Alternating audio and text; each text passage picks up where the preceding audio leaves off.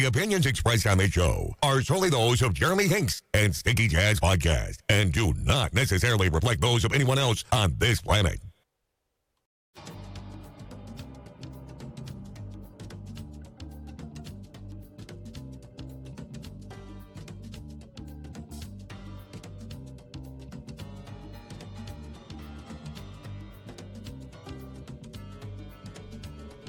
And hello everybody, welcome to Sticky Jazz. I'm Jeremy Hanks, the man of a million musical opinions, all of which happen to be correct.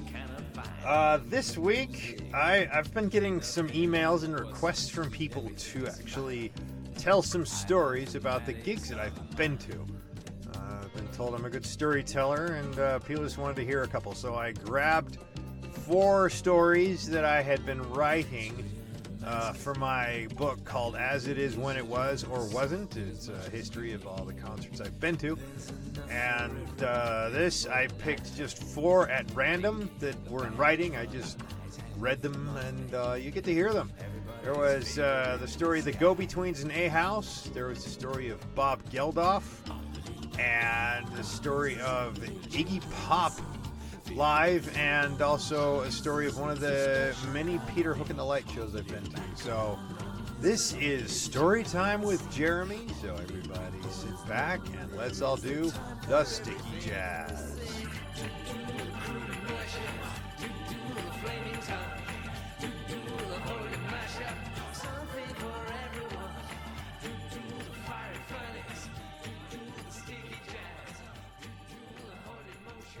This event was the Go-Betweens and A House. Supporting acts were Salt Lake City's local, Neil Lament, and Subject to Change. Date, March 22nd, 1989. The Speedway Cafe in Salt Lake City, Utah. A coming-of-age moment and a memory to dive for. In November 1988, a friend had died by suicide, and we were barely 15 when it happened. That event plunged me into a very, very dark place.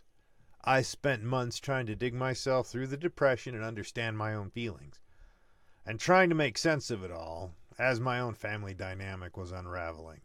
I had some wonderful friends and some great music to get me through it. It was a very dark time, and that music became my drug of choice. Come the first day of spring, I felt like I had emerged from a very dark phase of a continual conflict in my own thoughts. During that time prior, I had become acquainted with A House. I was excited about this concert. A House, a crazy speed punk pop Irish band. They only had one real hit called Call Me Blue, and everybody liked it. 2 minutes and 20 seconds of fun all the way through it. The album was called On Our Big Fat Merry-Go-Round. I had a copy of the cassette, but only knew the title of 2 songs, Call Me Blue and I Want to Kill Something. But I knew all the songs, so this was going to rock. And this evening started at 6 p.m., and we all just hung out and tried to save our energy. I have to say, 4 bands like this was going to take a lot out of a guy. Laura from the local modern music radio station stood and talked at the mic for a few minutes for the sound check. I thought she would make an announcement of an upcoming gig, but no such luck. There was the band Neil Lament. Some guy came out looking like Kurt Cobain, wearing a Love and Rockets t-shirt, and said, "Hi, we are Neil Lament." And they sounded a lot like a dreamy guitar Bauhaus Love and Rockets mix. It was no secret who these guys were into. Laura from KJQ she danced and sang along with them, so we knew that she was into one of the guys in the band anyway. They played hard for about a half an hour, and some of my friends were collecting cash to get their tape. It was pretty cool, but I never heard much of them since. Maybe a spot on KJQ's Sunday night spot, locals only. After that, I went and asked Laura about the upcoming gigs. She said, "Well, I can't confirm, but this summer cometh and summer bringeth. New Order, PIL, and Love and Rockets." I thought she meant all 3 of them were going to be on the same ticket, and I had an instant hard-on that didn't go down for months. I was with a few friends that night who had gotten me through a lot, and I was the only guy in the car. There was Jessica, the driver. She had more punk and hippie and culture than all of us combined. There was my friend Karen. Her brothers liked punk and folk and all, and she was in for all this. Though her favorite band was Oingo Boingo and etc. We had just gotten her into Pink Floyd earlier, though. Rachel, suburban Draper, Utah chick, had never been to a concert in her life, and she liked Edie Brickell. Now this was going to be great. Not that there's anything wrong with Edie Brickell if you were into that sort of thing, but back then I believed your music defined you, and you were based as who you were. You were based on your musical tastes. So as we talked about the upcoming show on the way down there, Rachel seemed excited, but didn't quite understand what I meant when I said stage diving or slam dancing, and I don't know if they'll be wearing spikes tonight. Subject to Change. A little bit later, Subject to Change came out and they played, and the Speedway security guys opened the garage door for fresh air, and we all just hung out outside, only sort of listening. I was saving my energy for the A-House segment. Subject to Change was not at all really memorable. Not quite hardcore, just kind of punk sounding, with a guy wearing a backwards baseball cap. They sounded good, but not much else to remember. A-House. Well, here goes. A-House. A white, pock-scarred face, blue eyes, short, and uglier than a bat's ass lead singer. He walks out with a guitar and then, bass, drums, etc. They announce, "We are A-House from Ireland." And they tore into it, and we all went nuts. Moshing was an understatement, and that wasn't actually much of a word then. And the crowd went mad, and I got into it, half moshing, half pogo sticking. The Sex Pistols fan still lived on in me.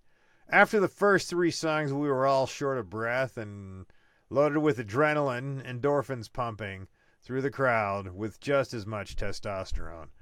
During this part, I saw Rachel standing on the side, watching in awe, with excitement and a smile and sheer terror at what she was seeing. A bunch of guys and a couple of girls all running around through a circle, knocking each other over violently with almost a glee of direct contact, getting knocked into somebody else, spun around or knocked over, picking the guy who just fell down back up, and then jumping right back into the fray.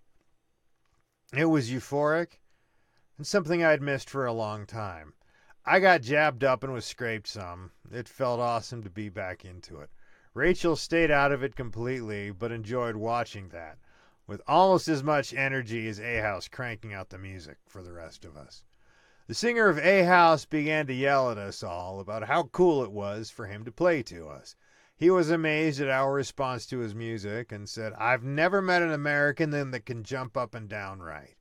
And you're all fucking fantastic. Where did you all learn to dance? This is fucking great," he would say.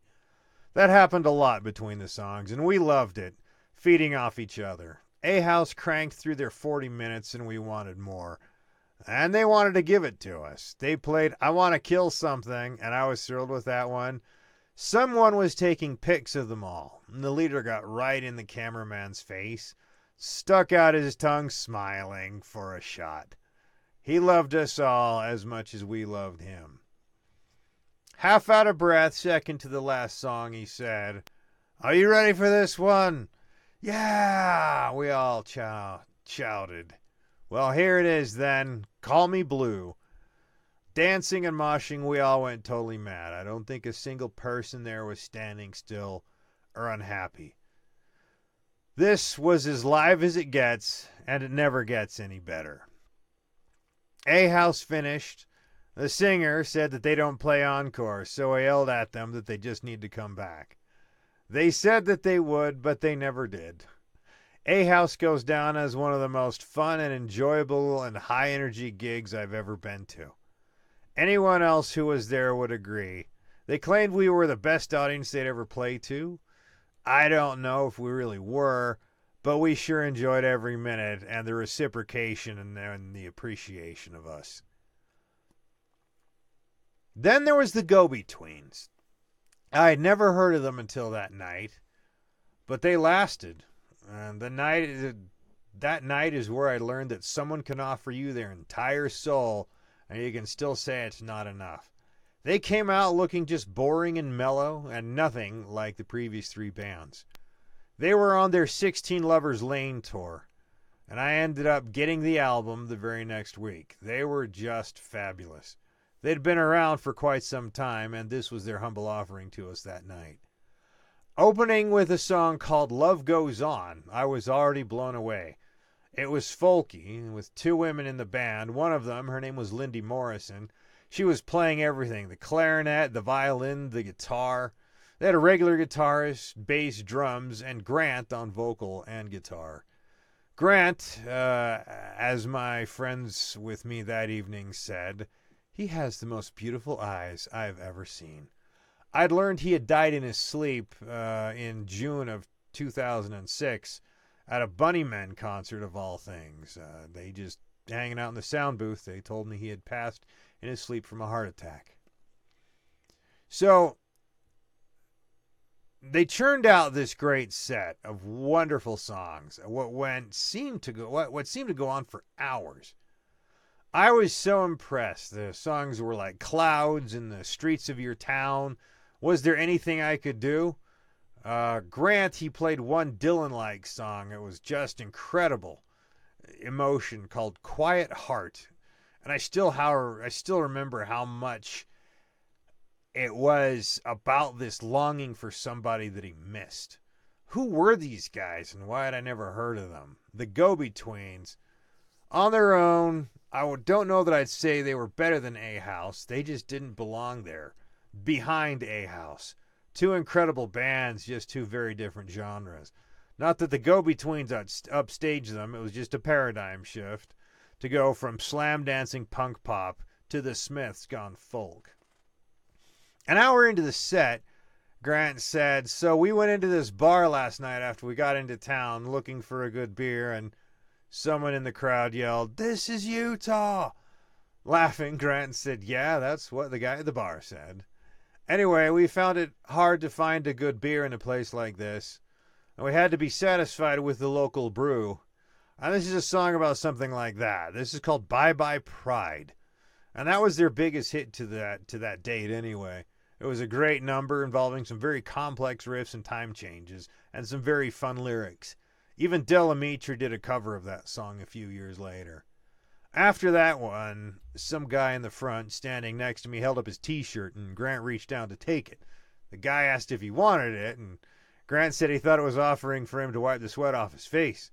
The guy gave it to him for that, and Grant thanked him over the microphone, saying that was most thoughtful of him. What a polite guy. It's a bummer that they're a band you guys have never heard of.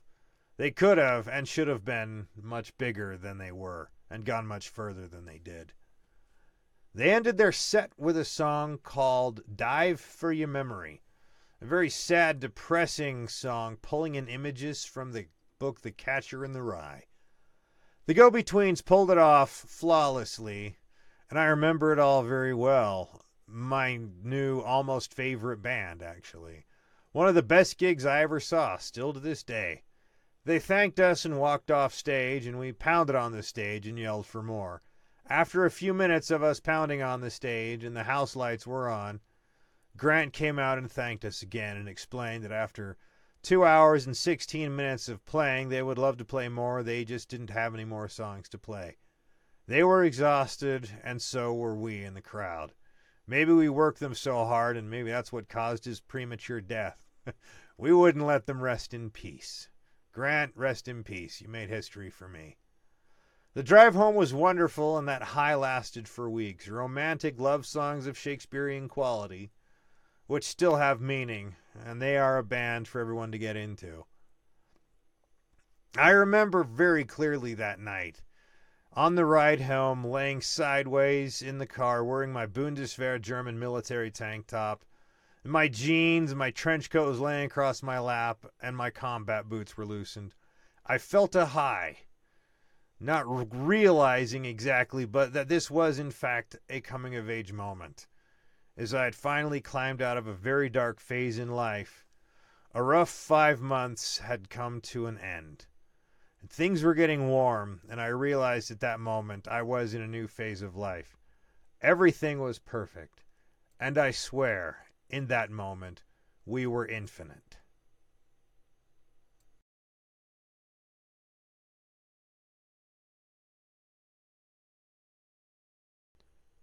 This event was Bob Geldof.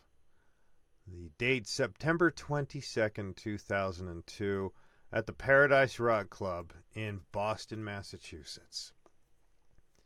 Bob Geldof is one of my favorite dudes in all of music. He's Irish, he's rude, he's awesome, and more talented than most people could ever imagine.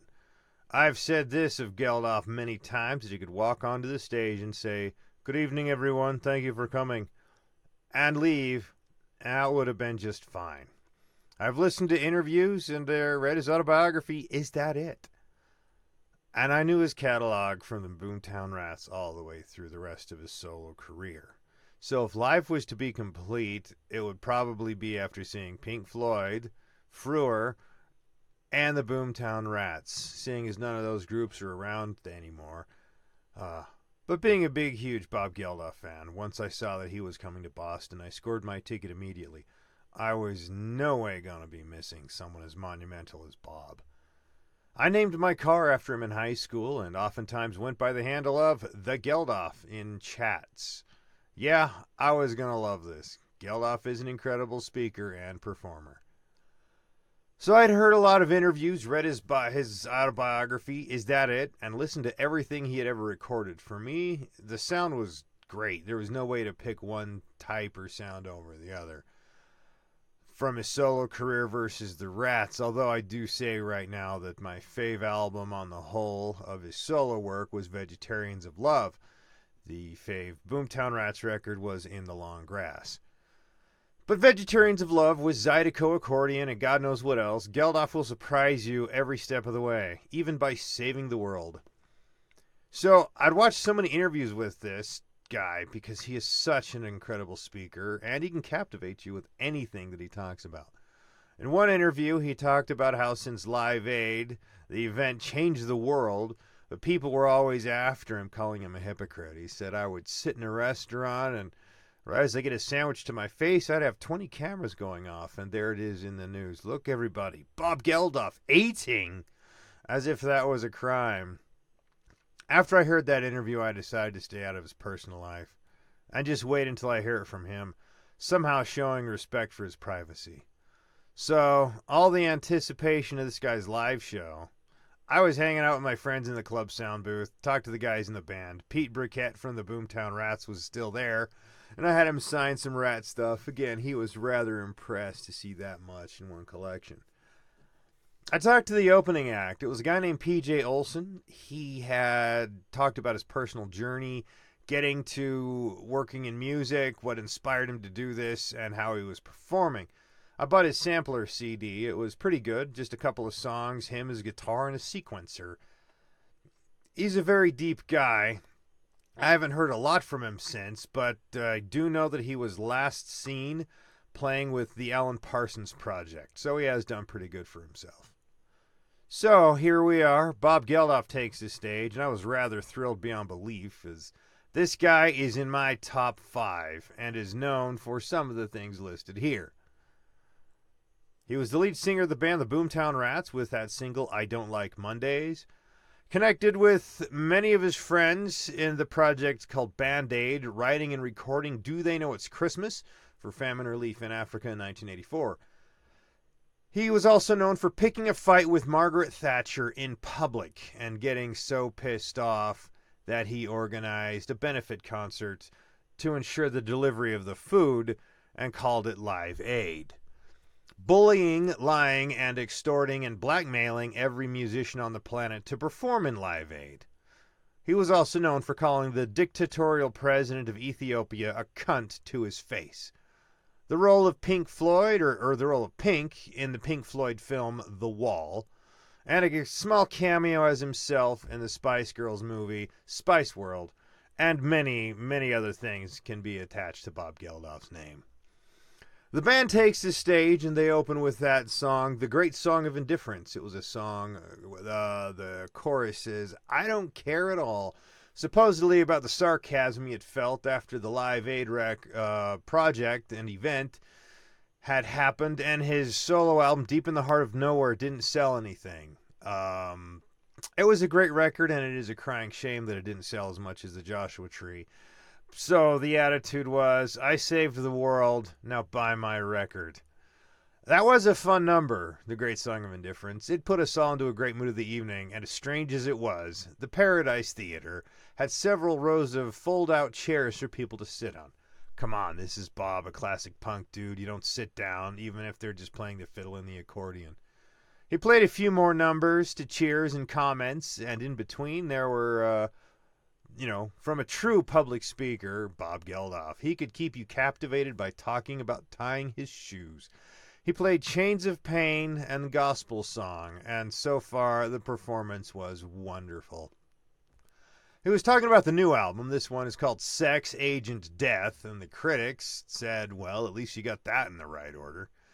And we all started yelling about songs to play, and he said he would see what he could do, but was welcome to any suggestions. He talked about how the new album came out, and this is from a bootleg, so this is quote for quote here. So for any of you who read about me, and I actually hadn't, you all know that my personal life has really gone to shit for the last several years. He was probably talking about his ex-wife, Paula Yates, having passed, and the scandal with Michael Hutchins from NXS, dying while in the middle of a child custody battle in a very bizarre love triangle. He joked about this kind of thing being what makes you write an album like this. He played Walking Back to Happiness and kind of feeling it like we all could get back to a time to feel better, at least better than we do now. Then as the fans kept yelling stuff at him and he bantered with the fans, he tells the story of some guy I was at one gig who kept yelling, "Hey Bob, Roy Keane Bob." Now for those of you who don't know who Roy Keane is, Roy Keane is an Irish footballer and a very good one. But Bob said, "But what the fuck does that have to do with me?" So after a while, I resorted to calling him a complete cunt. But that wouldn't stop him, and he eventually worked his way to the stage and tapped on my foot and whispered, "Hey, Bob, Roy Keane Bob." And I said, "Yeah, man, Roy Keane." And then he shut up and walked off. Everyone was laughing at this point while he bantered with the fans, really making everybody feel as if it was an intimate moment.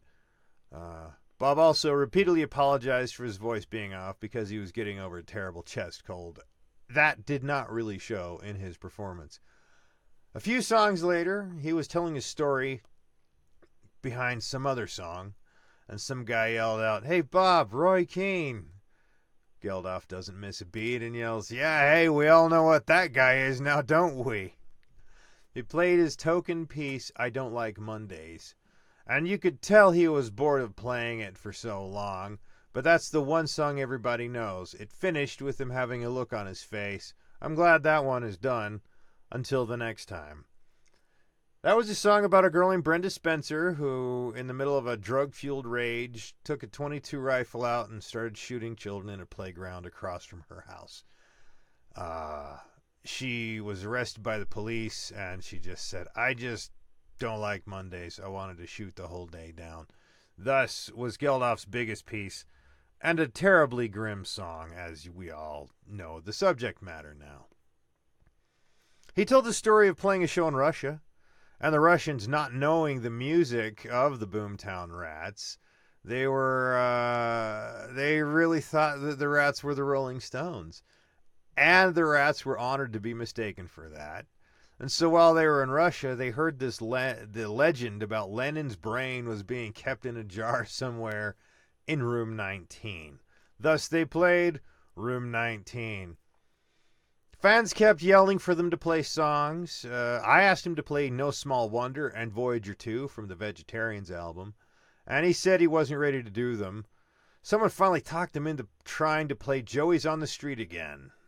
And the band wasn't ready, but he tried, and they kicked into it, and the band got the beat down and followed Pete Burkett's lead on the guitar, and they made it 3/4 of the way through it. To Bob's own amazement, he remembered the words. Later, he told us to forget about hearing She's So Modern. He said that song was crap then and it's crap now, so he wasn't ever going to play it. He told the story then of an attempted coup in Russia in August of 1991 by the communist hardliners, and how several students went out and laid down in the streets and were run over by the tanks. And then the commanders decided that after what happened, it was immoral and that they stood down. And communism's last stand went out with a whimper. At the young students' funerals, Boris Yeltsin said, "Let the soil be your soft pillow."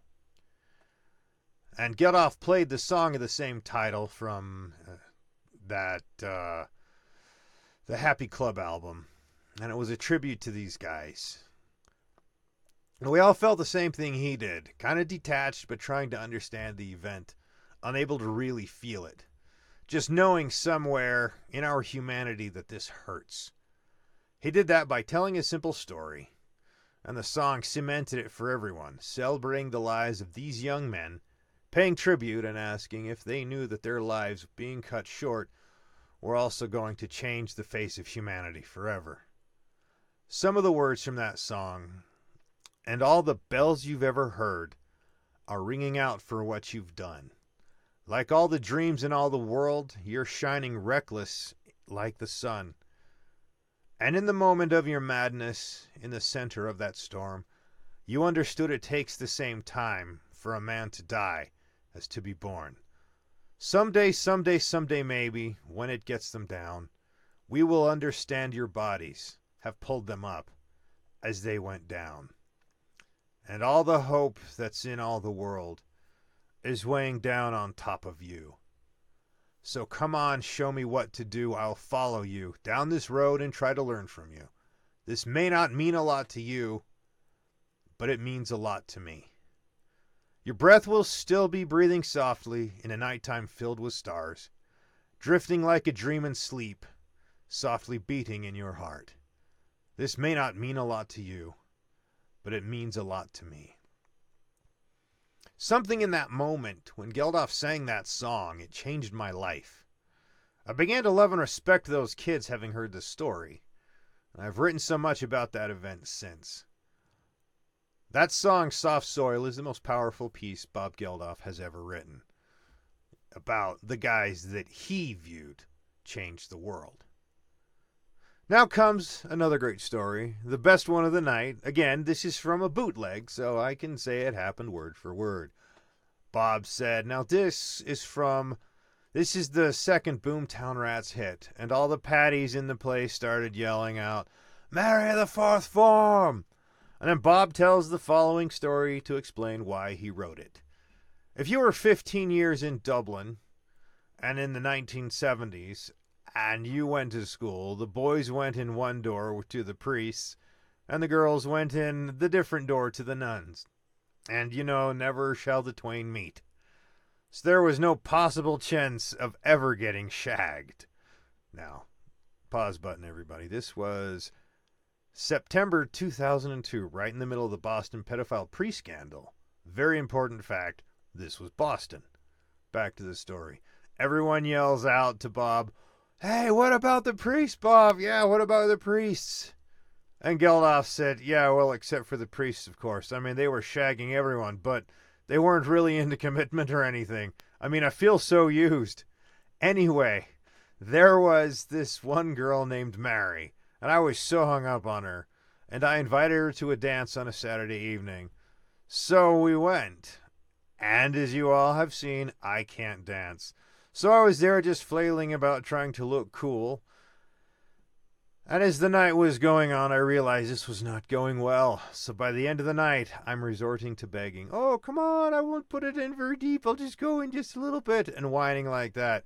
And there she stood, rooted to the spot. And then looking at me, she reached into her purse and pulled out 50 pence and gave it to me. And everybody laughed.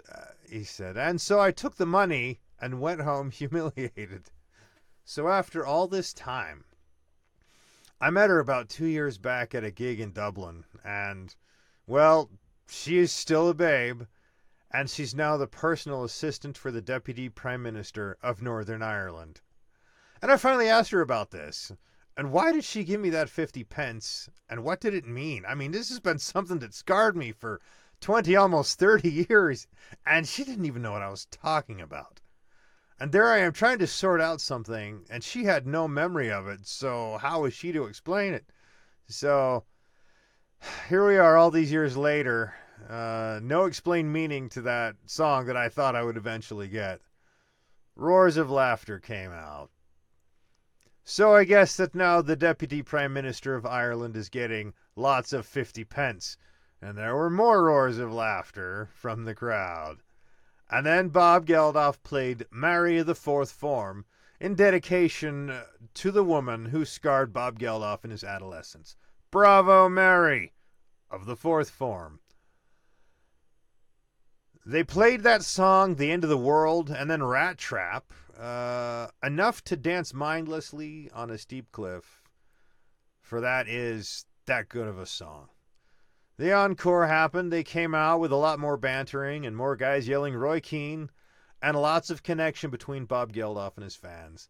They closed with the closing piece of the great Song of Indifference, and of course, they had to, 10:15. I could go on about Geldof for years.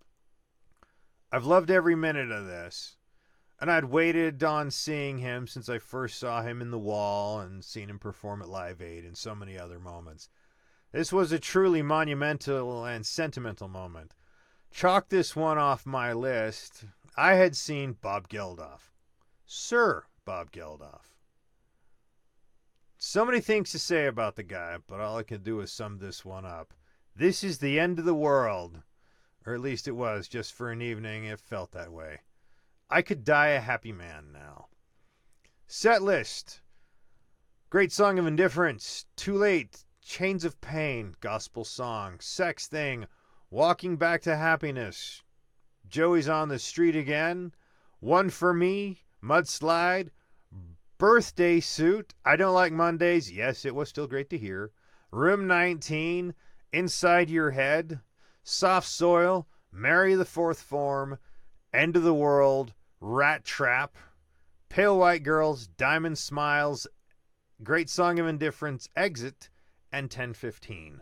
Thus was a night with Bob Geldof.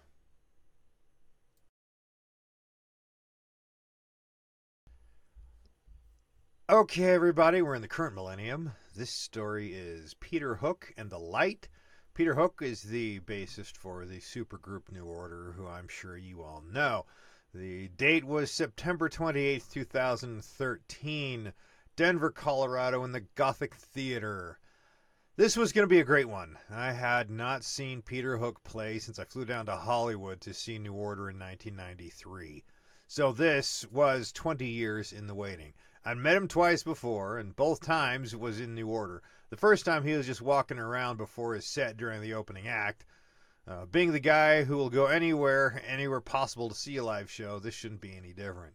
I flew to Denver, had lunch with a friend, and she took me to the theater and took me to the back street to drop me off. I got out, and there were a few people hanging out. One of which was a guy named Peter with long black hair and a massage therapist from Chicago. Her name is Kimber Crossan. They were both just hanging out, talking about The Cure. This guy had been a roadie for The Cure and knew them pretty well. As we got talking, I showed him all the pieces of vinyl and whatnot that I brought for Hooky to sign. The guy freaked when he saw my book. I had a collection of press clippings for 7 years, everything that Joy Division and New Order had done into a press clippings collection. It's priceless, and I scored it ages ago for about £6 in England. Peter Hook and the Light, live in Australia, the LP, it was still in the shrink wrap, and a Revenge, One True Passion CD cover. While I talked to this guy, I could hear Temptation playing in the sound check, and it was very tight. Something to look forward to. Out walks this really short guy, and he introduces himself as Andy Poole. I shook his hand and asked him to sign the LP, so I had to pull it out of the plastic. He was happy to even see it, and he signed it, asking my name, and I told him, and he remembered me for the rest of the night. He saw the book and freaked, telling me Hooky would really love to see that. Then he told me David Potts was here as well, and then he yelled for Potsy, telling him my name and that I needed an autograph. I met Potts. There he was, the singer for and guitarist for the band Monaco and in Revenge, some of Hookie's spin-offs projects. Potsy was so friendly, and I was having a great time talking to these guys. Meanwhile, Kimber Cross, the massage therapist, was going around getting people to sign a birthday card for Jack. Hookie's son's birthday was the day before. Potsy got on me for wearing my Manchester United t-shirt, as he is apparently a Manchester City fan. And at that point, he had to point that out. Potsy was a bit bothered by that. I went around front and got my ticket and stood in line with the other fans, explaining that I had flown from Salt Lake City for the gig that evening. We had come in from everywhere: Chicago, Wyoming, Salt Lake, and I even met someone from New Mexico in line. This was going to be awesome. The doors opened and we went in, and the first dilemma arose. What t-shirt to buy? There were plenty of the Unknown Pleasures album cover, but nothing really that obscure. Those you can get online and everywhere. So I got the poster knowing that I would be getting it signed by them all, and the Movement cover t-shirt.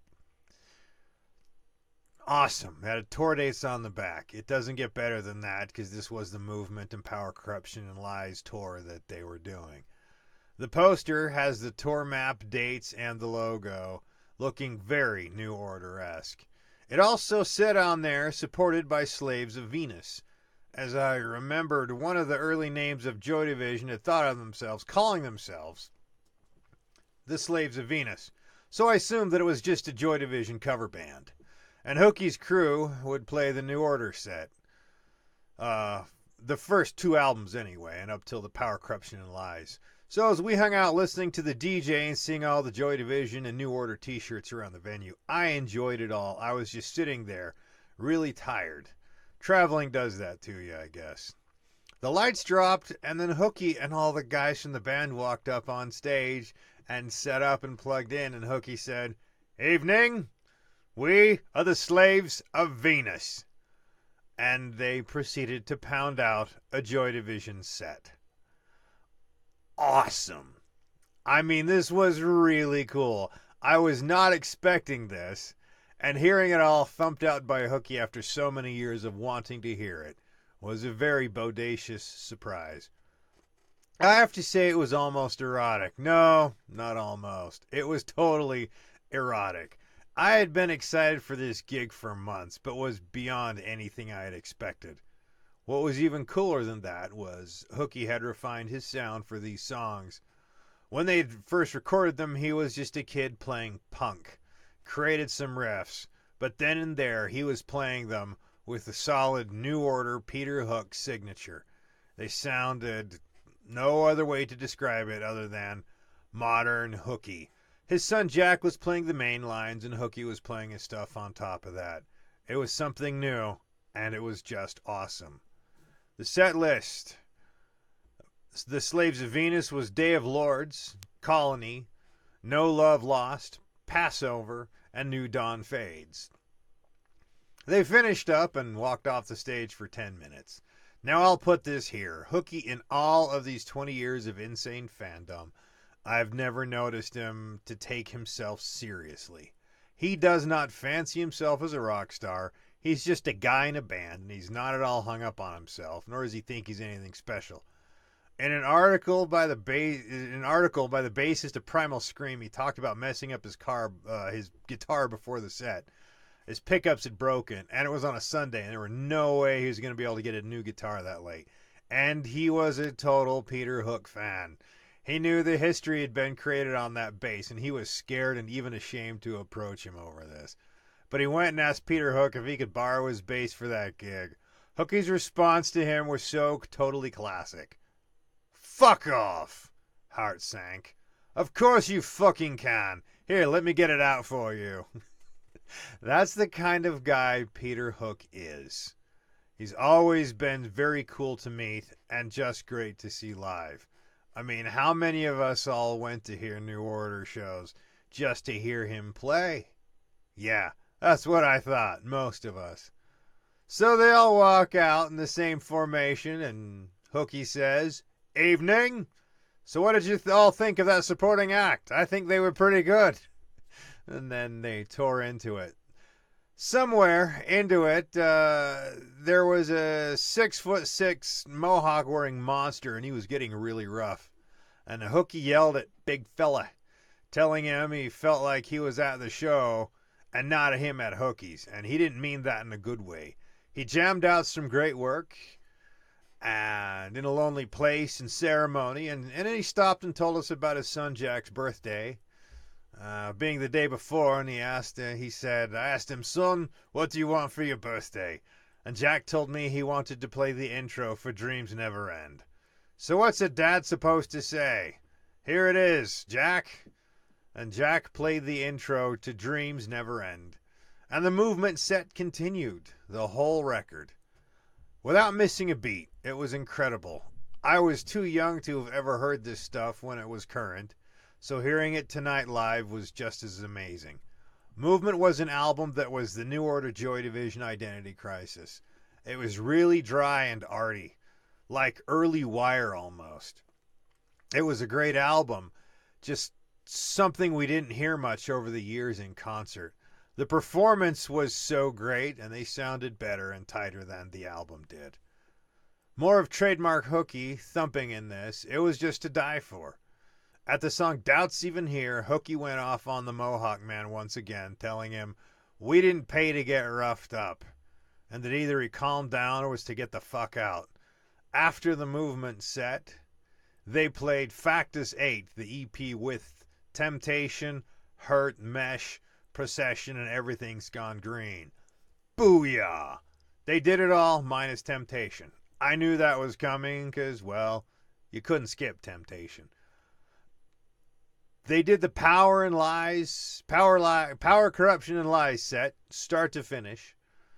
And the set went on. It was just awesome for that night. Just under 3 hours they played, right before the age of consent. Hooky pointed out that Paul, the drummer, was really tired, but he hoped that this song would wake him up. At the end of that segment, The Beach was played, and that was okay, for the last intermission. The monster with the mohawk I saw in the front row, and 5 guys were all punching him in the face, and then he was tackled and fell over. Security rolled him out of there as the band was walking off stage. Intermission of The Beach. And then they came out, and Hooky asked, oh, did they jag that fucking lunatic? Then they played Temptation, and then went on a really extended long with some dark type vocals to capture the essence of what they were trying to do with that song over 30 years ago. Blue Monday, and that kind of dragged, but it had to be done. I know Hooky is exhausted playing that one, every gig since 1983. Then they finished the evening off with Love Will Tear Us Apart. We all expected that somewhere in the set. And it was religious. As they played songs I never thought I would hear live. Songs that I was too young to hear them play live when they were current. It was just like when I saw the Bunny Men in D.C. playing the Crocodiles and Heaven Up Here albums. This was truly something I wanted, since I had learned the music of New Order.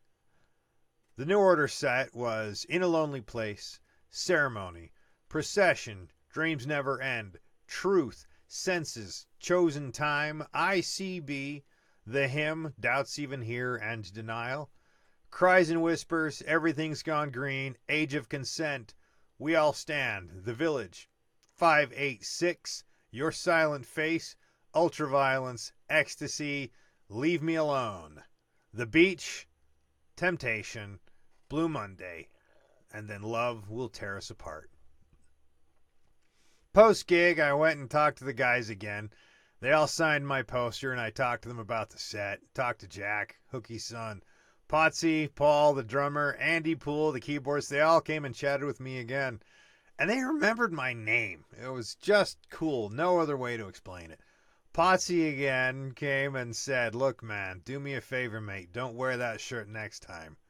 As a Manchester City fan, geez, you can't please everyone, can you?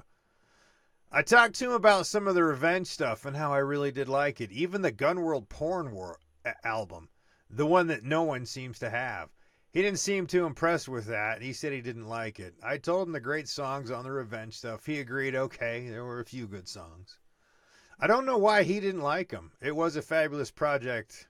And again, don't wear that Man U shirt.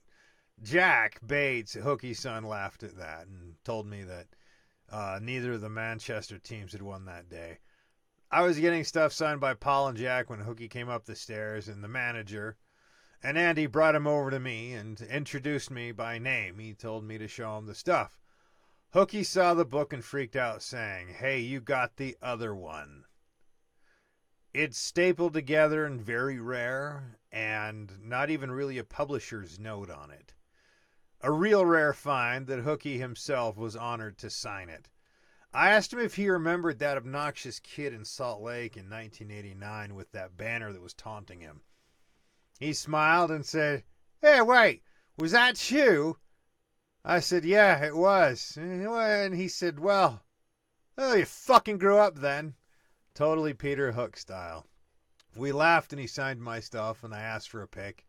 He put his arm around me and the guy with the phone said, "There's not enough light from here," so Hookie, still holding his arm around my shoulder, turned to me so he got enough light and snapped the pics. I thanked him for signing the stuff, and he said he was honored to do some of those rare pieces. I finally told him my All Things Peter Hook collection is well over 120 pieces, and he laughed and he said, "Yeah, you're fucking obsessed, even to come from Salt Lake. That's great, man." And then I became the most popular person there, as every other minute, Hookie or someone yelled, "Hey, Jeremy, can I have your Sharpie?" Foolish me, I only brought one of them, and the band was signing for everyone. I noticed that the drummer had the Unknown Pleasures album cover tattooed on his forearm. I got one last time to thank him for everything that night in the last 26 years of my life, as his music helped me find some meaning to all that was insane in my world. He thanked me for being so loyal, and he hugged me, and I took off as my ride was waiting.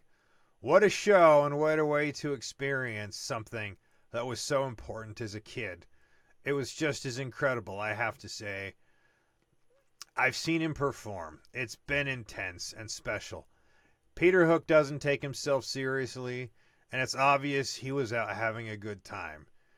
He said some time ago he hadn't listened to much of the Joy Division albums over the years because it was just a rough chapter to go over and over, and he let the fans mull it in for him. But now he seems to have found healing in all of it, and to have gone on to listen and to love to do it all over again. 30 years was worth the wait. Anybody who has seen this will tell you that.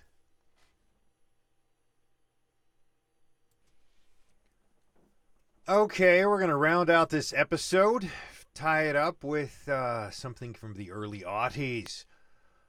This is Iggy Pop on November 9th, 2001 at the Avalon Ballroom in Boston, Massachusetts. The supporting act was Boston's local The Real Kids. So I was recovering from a recent trip to the Netherlands, and I was looking online for the Friday evening for activities in Boston. I had been away for a very long time and hadn't actually seen what was going on at home. So I got home and, waking up from jet lag, decided to get online and see what was going on. I did know that U2 were playing the same night in Salt Lake City, because my brother and friends back home were going, but I saw Gigs Tonight. There it was, at the Avalon Ballroom. Iggy Pop. I was in the car 2 minutes later, calling the box office at the Avalon, asking if they had any tickets available. They assured me there would be a handful at least when I got there. I didn't have time to prep any of my bootleg recording gear. I just drove in, found a parking spot a few blocks away, and hoofed it to Lansdowne Street. This is Iggy Pop, the godfather of punk. I got my ticket and strolled in, and they told me I was just got in at the opening act.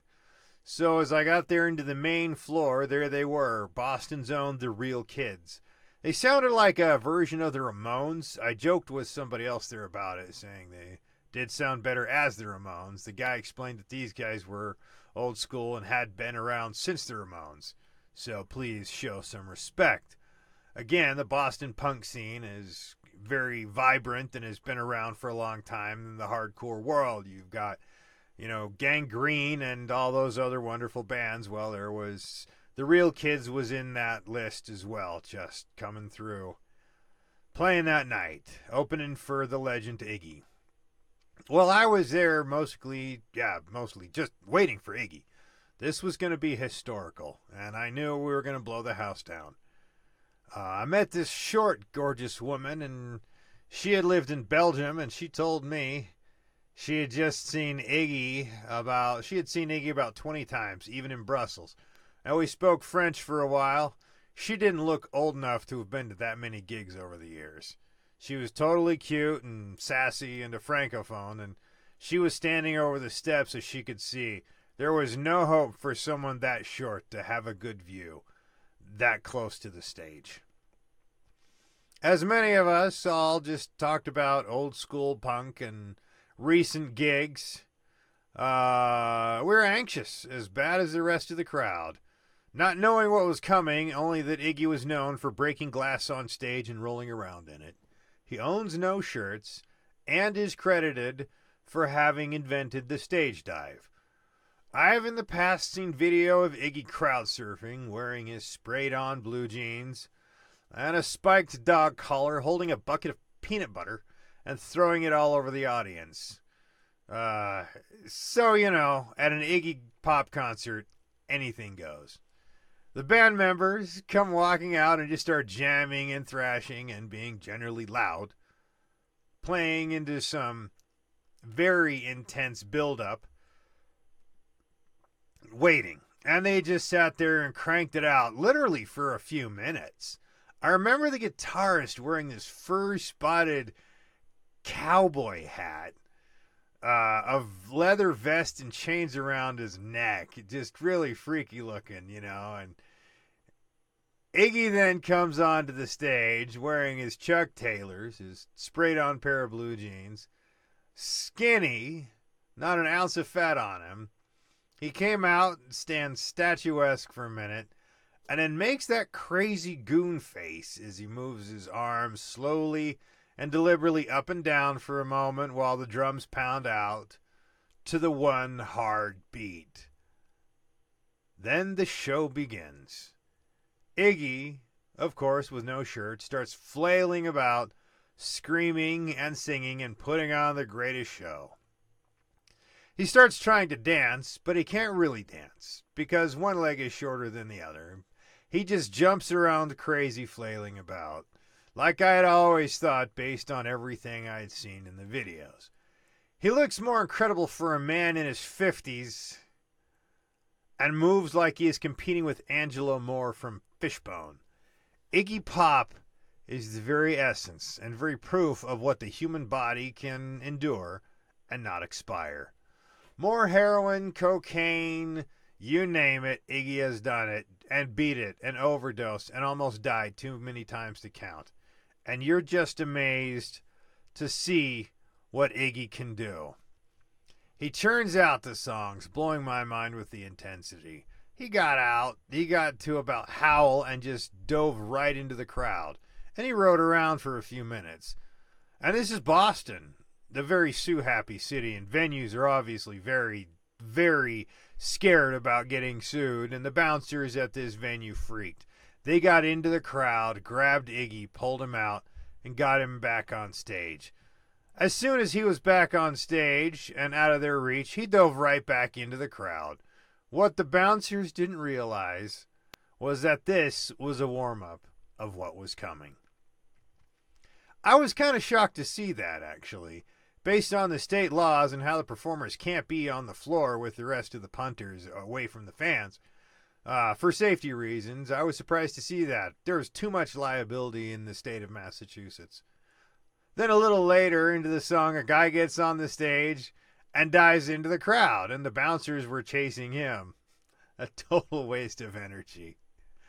Iggy plows through the set and does, "Now I wanna be a dog," screaming insults and everyone, and he did one verse, and I'm pretty sure he was singing "Inagata Devita" by Iron Butterfly in that one. This whole show turned into an hour-and-a-half comedy routine with some great Iggy Pop music behind it all. During the song Sterility, Iggy yells, "Hey, shithead, turn on the house lights!" And so they did. And then Iggy says, "Get the fuck up here, everyone!" To a lot of confusion from the bouncers, Iggy Pop's roadies came onto the stage and started motioning for everyone to get on stage. And they started grabbing everyone they could. Within a minute, there were about 60 punters on stage. Iggy was still singing, and 6 guys were holding him up on their shoulders.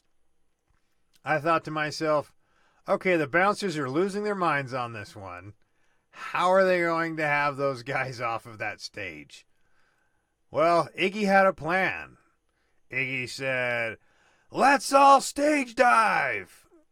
And suddenly there was a huge wave of punters diving back into the crowd, onto the people who had moved up and taken their places. Iggy somehow rode out there with all of them as this wave of people rolled out onto the ballroom floor. It was insane and awesome. And somehow, no one got hurt. And Iggy ended up back on stage screaming away, making this one hell of a night. Though compared to most gigs I've read about, this was about as tame as it gets. I told the short girl I knew the guy at the stage door was closest to us. I had worked gigs there before with other bands, and she ought to go up there and sing Candy with him. She said she was too shy to even think of doing that. He played the rest of the set, swearing and trying to dance and performing like no one else I had ever seen. He finished up with a song, "No Fun," a song that actually years later marked a very painful experience in my life as I was listening to it in a hospital waiting room, knowing I was probably going to get some very bad news about somebody that I loved very much. But that show was incredible and stands out as a monumental gig. Seeing the godfather of punk, he made sure you got every penny out of that ticket price. He was probably in one of his vegan drug-free binges because he looked very happy and very healthy. Long live Iggy Pop. I fear Iggy will not die of drugs, but of a heart attack playing catch with his grandson at age 94, or falling off a ladder taking down Christmas tree lights. This is what rock and roll is all about. A guy who is best friends with David Bowie and Lou Reed, and you get nothing but raw power every minute from James Newell Osterberg, a.k.a. Iggy Pop, Detroit's finest. Here's the set list: Mask, Espanol, Beat 'em Up, Drink New Blood, Search and Destroy, Howl, Corruption, Real Wild Child, I Want to Be Your Dog, Death is Certain, Sterility, Home, The Passenger, I Got It Right, Cold Metal, Death Trip, TVI, Lost, and No Fun. Long live Iggy. And thank you for tuning in, everybody. We hope you enjoyed Storytime with Jeremy. Special thanks to Barry Anders of Shriekback for letting us use the theme and title of Sticky Jazz. And thank you, everybody else, for listening in. And let us know via email. Tell us what you think of the presentation today. Everybody have a gnarly week. And why don't we just round this episode out with the Peter Hook and the Light version of what was part Unknown Pleasures Live in Australia album. Enjoy everybody.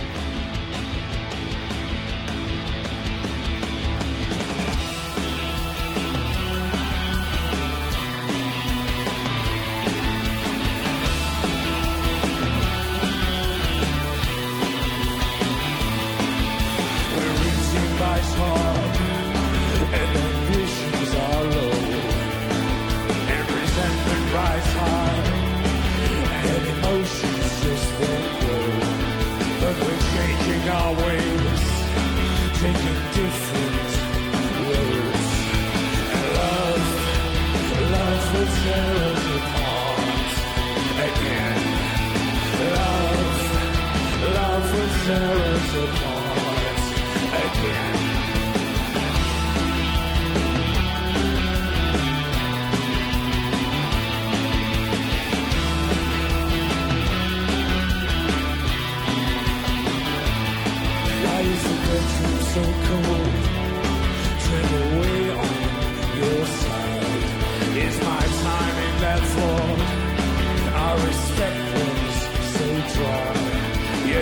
still this appeal that we've kept through our lives.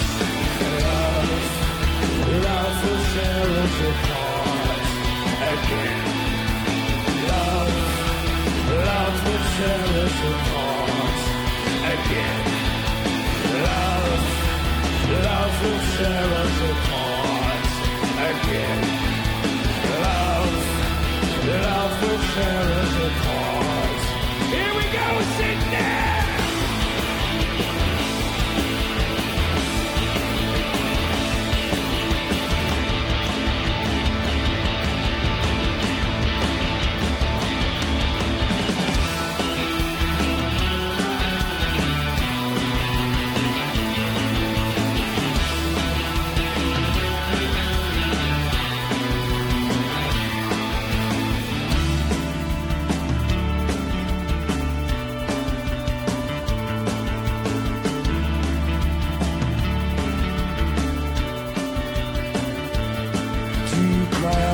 Sleep, all my failings exposed, and there's a taste in my mouth as desperation takes hold. Yes, there's something so good, just can't function no more. Love will tear us apart again. Love will tear us apart again. Love will tear us apart again. Love will tear us apart again. Here we fucking go!